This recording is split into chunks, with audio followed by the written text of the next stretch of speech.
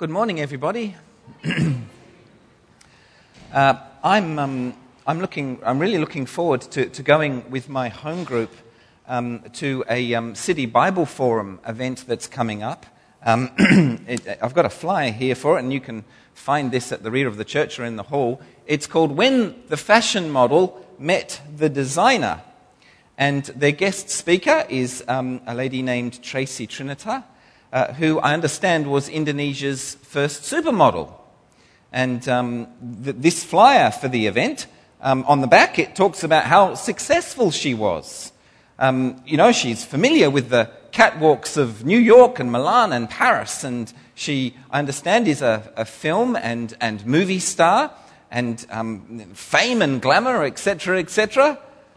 And so really the question is, for someone who obviously from a worldly perspective has everything that a person could conceivably want: beauty, wealth, fame, glamour, power, acceptance, recognition. I mean, really the question is, how did God do it? How did God bring this young woman to a saving faith in Jesus Christ? And of course, one simple reason for going to listen to Tracy is that actually it really doesn't matter who the person is. It doesn't matter if they're young or old. It doesn't matter if they're male or female, rich or poor, famous or obscure. Actually, it's always interesting, isn't it? It's always interesting to hear about how God has brought someone to a saving faith in Christ. And it's always interesting because when we hear these stories, it always glorifies God and reveals His saving handiwork in the world. Now, when it comes to testimonies, when it comes to people sharing their stories about how they met the Lord, how they came to faith, we know, don't we? We know that we're going to listen to these stories and we're going to hear about some real miracles. We're going to hear about someone who actually preached the gospel or told the message about Jesus. I mean, that's a miracle. And we're going to hear about someone who, hearing the word, believed. And that's a miracle too. That's the greatest miracle. But there might be other miracles. We might hear about miracles of coincidence. We might hear about, I've heard testimonies where two people meet against all odds. It's a staggering miracle of coincidence. Or it could be a miracle of provision, an inexplicable gift at just the right moment demonstrates the love of God. Or it could be, of course, miraculous revelation. Dreams, visions, visitations by angelic beings. And of course, could be miraculous healing, blindness, cancer, deformity, disability, disease, whatever it is. Often accompanying the preaching of the word, that we might see miracles of healing. Sometimes we hear astonishing stories of healing as a person comes to faith in Christ and they see for themselves that Jesus really is Lord. It's true. Testable, observable reality. Jesus is Lord, and He's got the power to save.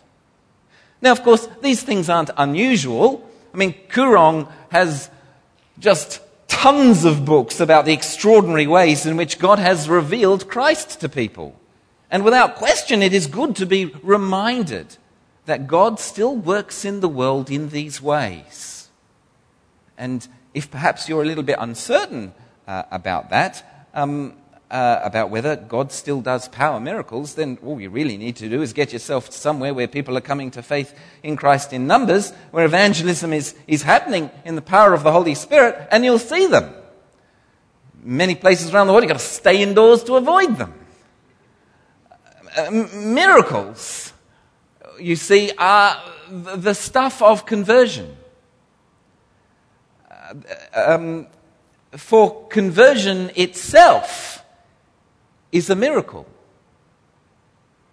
people seeing that Jesus Christ really is Lord, really does love them, really has the power over the things that had previously dominated or oppressed them. And the nation of Israel, well, she has her own conversion story. And actually, it's pretty amazing.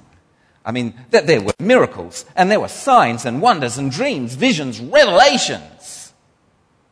And actually, we've been reading about this conversion story as we've made our way through the first 14 chapters of the book of Exodus.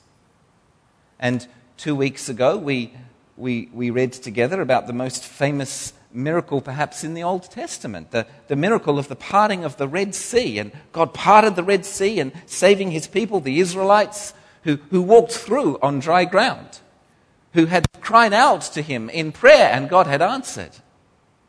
But then he threw the waters back over the pursuing Egyptian army, drowning them all. And last week we read together Exodus chapter 15 and saw how this miraculous sign had led the Israelites to grow in their faith, and how from that faith sprang singing songs of thanks and praise in celebration to God. And it's a very exciting story. I can imagine the nation of Israel being invited to lots of conferences to give her testimony about the amazing things that God had done for her. And I make that comment because the birth narrative of the nation of Israel is a conversion story. And in fact, in the New Testament, it is the conversion story against which all other conversion stories tend to be measured and compared. It is the model. It is the standard. It is the language that's employed to understand the concept. Baptism, for example, is understood in the light of walking through the Red Sea. So, here's the question. After this staggering beginning, after all these miracles and signs and wonders, after this glorious beginning, how does she get on, the nation of Israel? How does she get on? Well, let's read Exodus 15, verse 22. Then Moses led Israel from the Red Sea, and they went into the desert of Shur. For 3 days they traveled in the desert without finding water. When they came to Marah, they could not drink its water because it was bitter. That is why the place is called Marah. Marah, of course, being the Hebrew word for bitter. So the people grumbled against Moses, saying, "What are we to drink?" Well, Moses has led out the people. He's out the front and he's taking administrative authority. But we know from that which was written earlier, we know that in terms of where to go and when to go, God is leading his people. The Lord is there by way of a pillar of cloud by day and a pillar of fire by night, miraculous, non-stop, day and night guidance then and for the next 40 years. When the Lord stops, the people stop. When the Lord sets out, the people set out.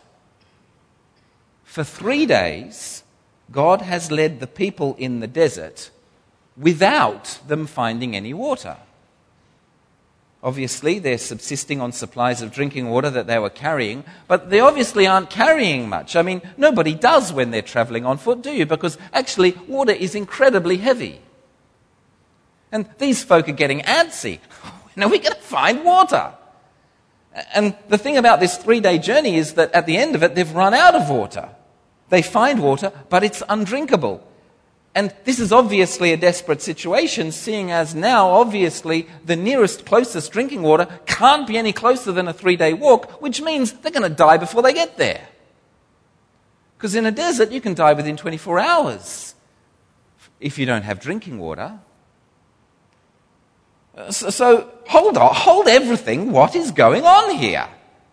The God of Abraham, Isaac, and Jacob has already shown himself to be absolutely sovereign over all the powers of nature. How can this possibly be happening? Is God lost? Has he forgotten that his creatures need water? between God and the situation, was there some kind of logistical oversight such that the production line failed and there turned out to be saline? That is what bitter water means in the Hebrew mind. Bitter water is brackish, it's saline, it's salt water. That's what they've discovered, a saltwater spring. Was there a mix-up somewhere? Or maybe God doesn't even care. Or is God's power to save somehow intermittent or qualified, on again, off again? Well, the people grumble against Moses. I mean, after all, it has to be somebody's fault. I mean, if you can't blame the leader, who can you blame? Well, this is the first of many stories from the books of Moses that tell us about Israel's experiences in the wilderness. 40 years. And in those 40 years, they knew times of deprivation. Lots of them. We have 3 such stories now back to back as we read our way through Exodus. We have 2 stories about there not being any water, and in the middle we have a story about there not being any food, and today we're going to look at the first of those 3 stories. These stories are important because they deal with discipleship. Conversion is all very well. But how does God build faith in his people? And what does it mean to have faith anyway? Well, one answer to these questions is given in our text today. You can read with me if you like, verses 25 and 26. I'm going to start towards the end of verse 25. There, the Lord issued a ruling and instruction for them and put them to the test. He said, "If you listen carefully to the Lord your God and do what is right in his eyes, if you pay attention to his commands and keep all his decrees, I will not bring on you any of the diseases I brought on the Egyptians, for I am the Lord who heals you."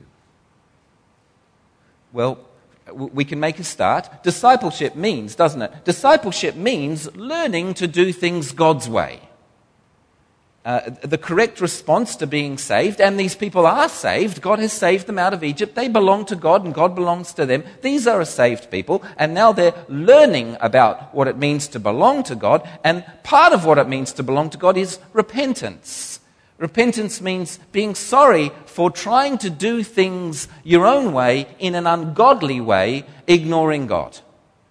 And turning back and thereafter making the decision to doing things God's way, in God's time, in God's presence, with God. And God, plainly from this text, expects to be obeyed. Which, when you think about it, is kind of reasonable, given that he's God. And the arena for developing faith is a place, interestingly enough, it's obvious, the arena for developing faith is a place called testing. It's the place of testing. To us, the word test makes us think of examinations or perhaps experiments. But in ancient thought, the idea of being tested was the idea of being provoked.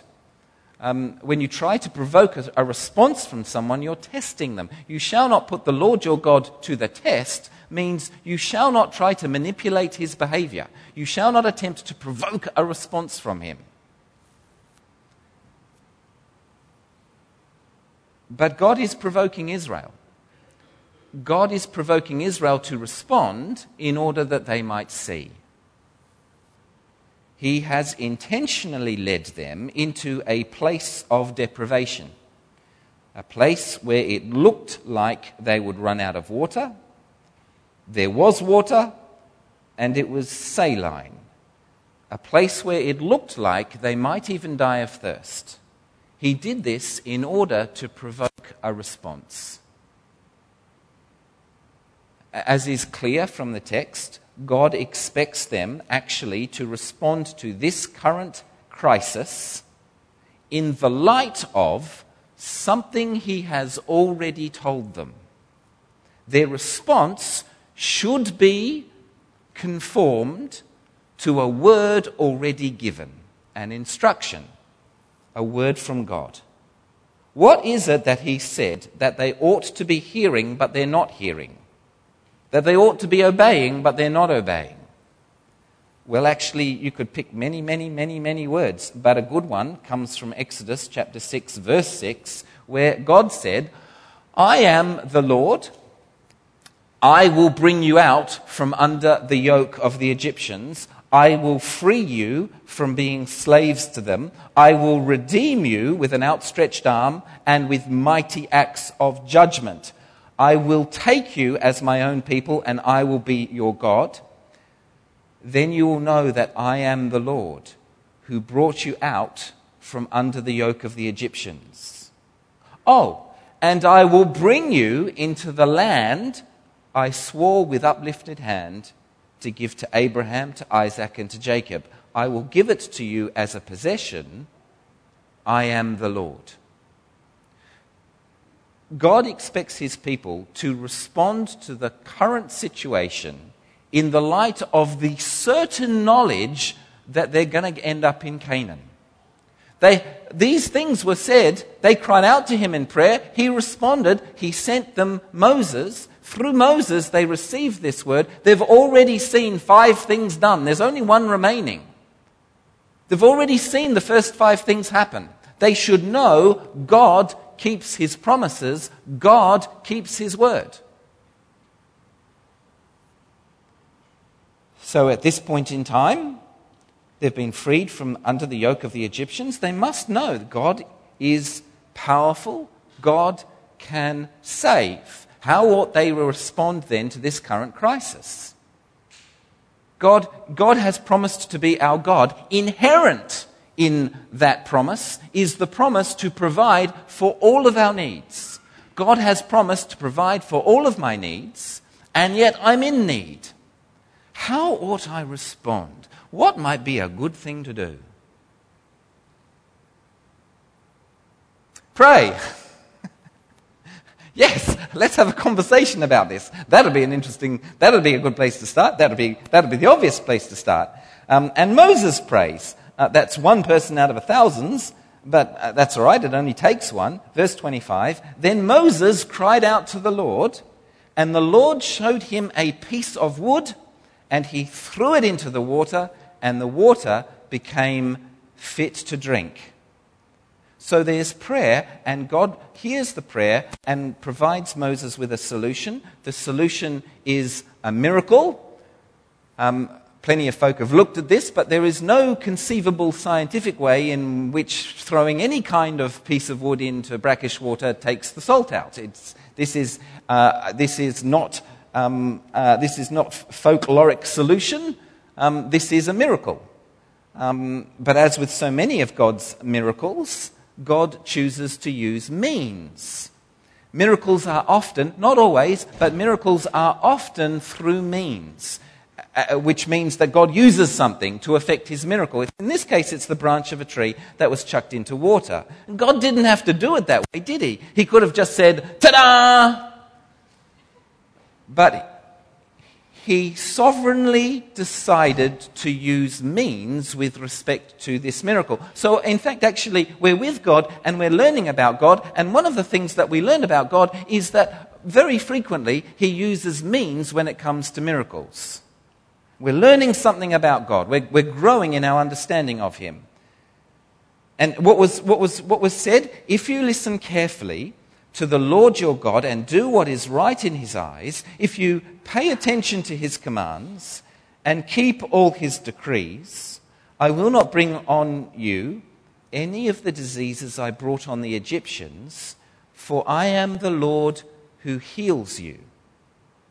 Well, actually, it turns out that this is a lesson about healing. God healed the water right in front of their eyes. Why did he do that? Well, we know why he did that. He did that so that they might learn something about him, that they might learn that he is the Lord who heals them. God heals his people. The Lord brought his people to a place where they needed something healed in order to see that the Lord heals. There is something else going on, something that Moses could not have known about then, but I'm sure he understands about it now. Verse 25, literally in Hebrew, looks like this. And he, that is Moses, Moses cried out to Yahweh, and Yahweh showed him a tree, and he threw it into the water, and the water was sweet.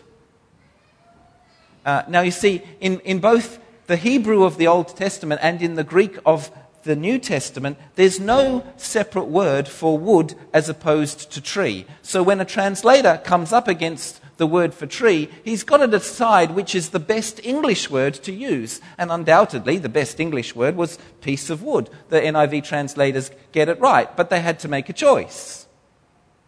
The NIV translators have to do the same thing in the New Testament when they're translating Greek into English. They come across the word for tree, and they have to work out, should we translate that tree, or wood, or timber, or pole, or scaffold, or any number of the English words that might actually suit what they meant when they wrote tree.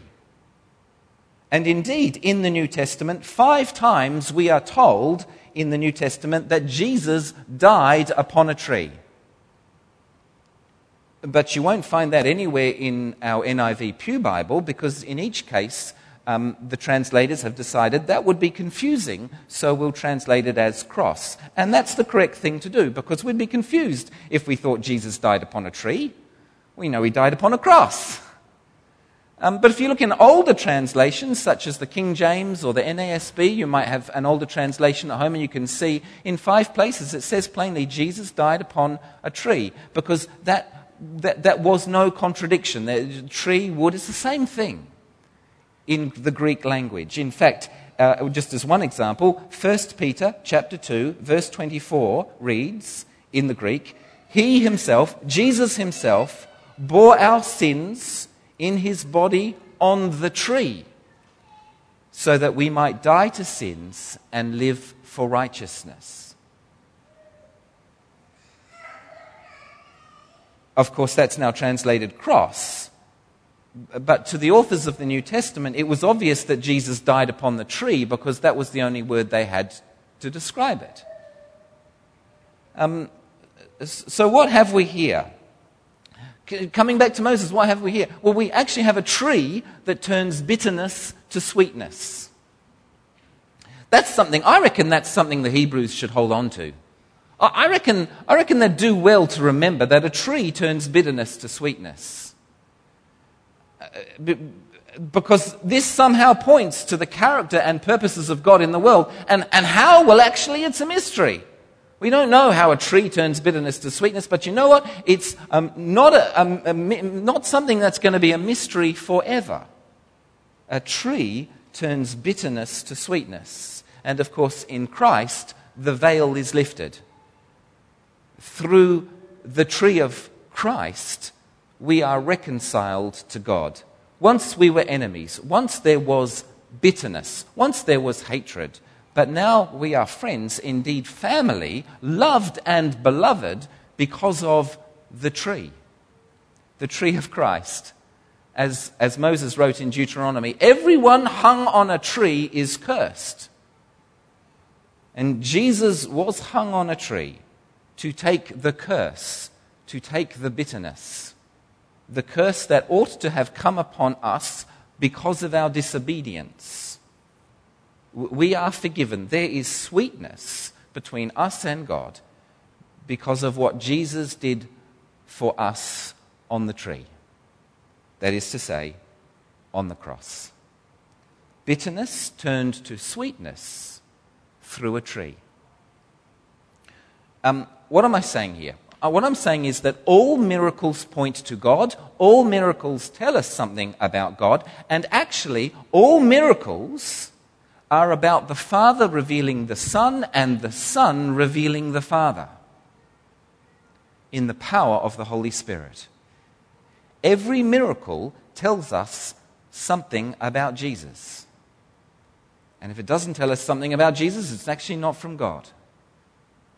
Miracles are the Father revealing the Son, and the Son revealing the Father. So, what did God do next? Verse 27. And they came to Elim, where there were 12 springs and 70 palm trees, and they camped there near the water. God immediately brings them to a place of plenty. They've had enough time in a place of deprivation. Now comes a place of abundant provision, so that the lesson might be reinforced. The Lord will provide for all of their needs. They can trust Him. He is their God. That's what gods do. They provide. They care. They meet the every need. They bless. They protect. They save. That's what gods do. Fortunately, there's only one God, and He loves us. We know, interestingly, along the way, in verse 27, no mention of punishment or discipline. They weren't punished, they weren't disciplined, even though they didn't do the right thing, and they did do the wrong thing. And what do we call that? We call that grace. In God's patient forbearance, God sovereignly overlooked the fact that they grumbled. That was the wrong thing to do. He overlooked the fact that they didn't pray. That would have been the right thing to do. Their prayerlessness wasn't an obstacle to God working in their midst, even though by rights it ought to have been an obstacle. Their grumblings were blasphemy. They were defaming God's character. But it was overlooked. God is extremely patient with His children, although on occasions He will sovereignly choose to limit His patience for their own good. Well, what can we learn? What can we learn as Christians? I'm going to offer you some thoughts, and I'm assuming, as every Christian does, that the correct way to understand the Old Testament is that it is to be read in the light of Christ. The Old Testament was written for us, and it is all about Jesus. They are our two assumptions as we read it as Christians. The Old Testament is the Father revealing the Son, and the Son revealing the Father. So here are 4 things that I think are good to keep in mind for us as Christians. 4 things and then a conclusion. 4 short points. Firstly, and kind of obviously, beginnings are often tested. Whether you're a new Christian or a mature Christian, perhaps you're about to start a new field of endeavor. Perhaps God has called you to a new job, a new town, a new responsibility, a new life in some way or another. Please remember that beginnings are often tested. And it's good to know that when you're at the beginning of something, because when everything goes horribly wrong, you don't have to go, oh, I must be in the wrong place. I must have been hearing God's voice wrongly. You can just go, beginnings are often tested. They were for Jesus. They were for Paul. They were for Israel. I will keep trusting that the Lord has indeed led me to this point.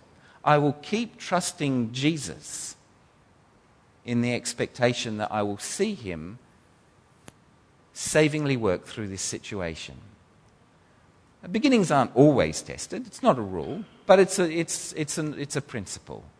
It's good to remember beginnings are often tested. Secondly, I think we need to take something to heart from the fundamental irony of this story. And the fundamental irony of this story is that God took His people to a place of need in order for them to learn that He wants to meet their every need. And it's ironic, isn't it? But it is true. That's how God works. He frequently takes His people to a place of need in order to teach them that He wants to meet their every need.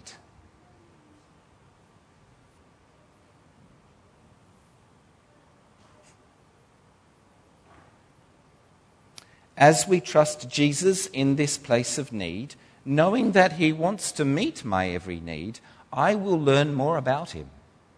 I don't know what the lesson's going to be. But as I trust Jesus in a place of need, I will learn more about him. If we assume that the pattern of Israel is the archetypal pattern of learning how to belong to God, and that is a safe and biblical assumption, then we see that God will take us through seasons of deprivation and need, as well as through seasons of abundance and peace. He has lessons for us in both places, and there are dangers for us in both places. Both places actually either grow faith or kill it. And actually, the choice is ours, whether I will keep on holding Jesus' hand in this place. Thirdly, it is the Lord who heals us. That's really good to remember, isn't it? The Lord promises to heal us. All of the promises that God made to Israel are yes in Christ Jesus. It is the Lord's will to heal. Hold on. What does that mean if one of us gets sick? What does that mean if I get sick? What does that mean if a fellow believer gets sick, or there's an accident, disability, or disease? What does that mean? Does it mean that God was off duty at that moment? Does it mean that there was a mix-up somewhere? Does it mean that God doesn't care?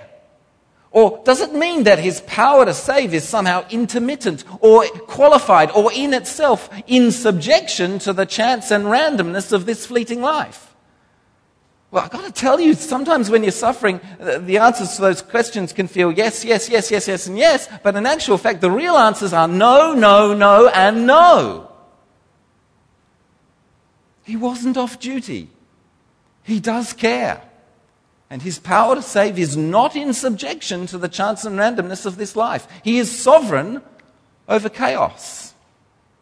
What does it mean then if one of us gets sick?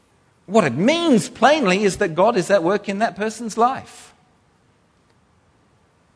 The Father revealing the Son, and the Son revealing the Father. We know that's true because it's God's promise. We don't know the details as to what the lesson is or how it will work out. But we know we can always pray for healing.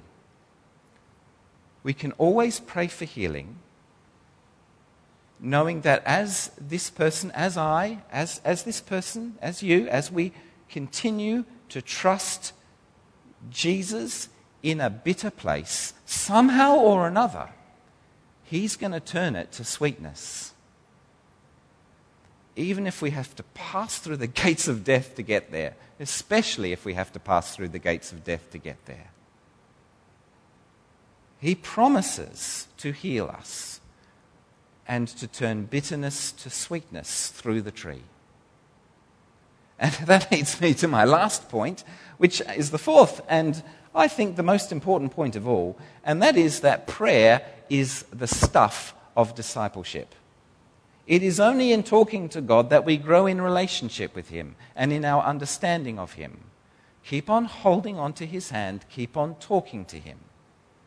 In the place of need, in the place of plenty.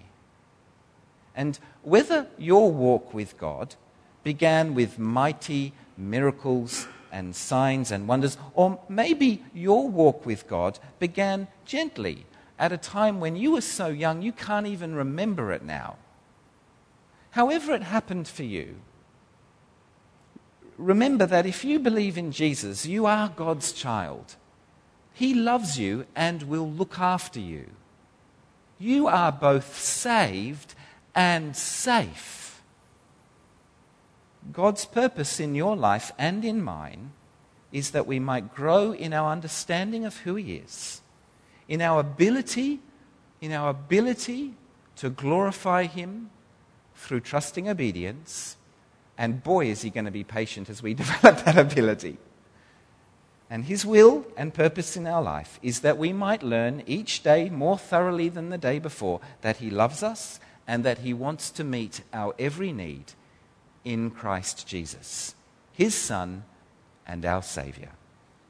The Lord be with you.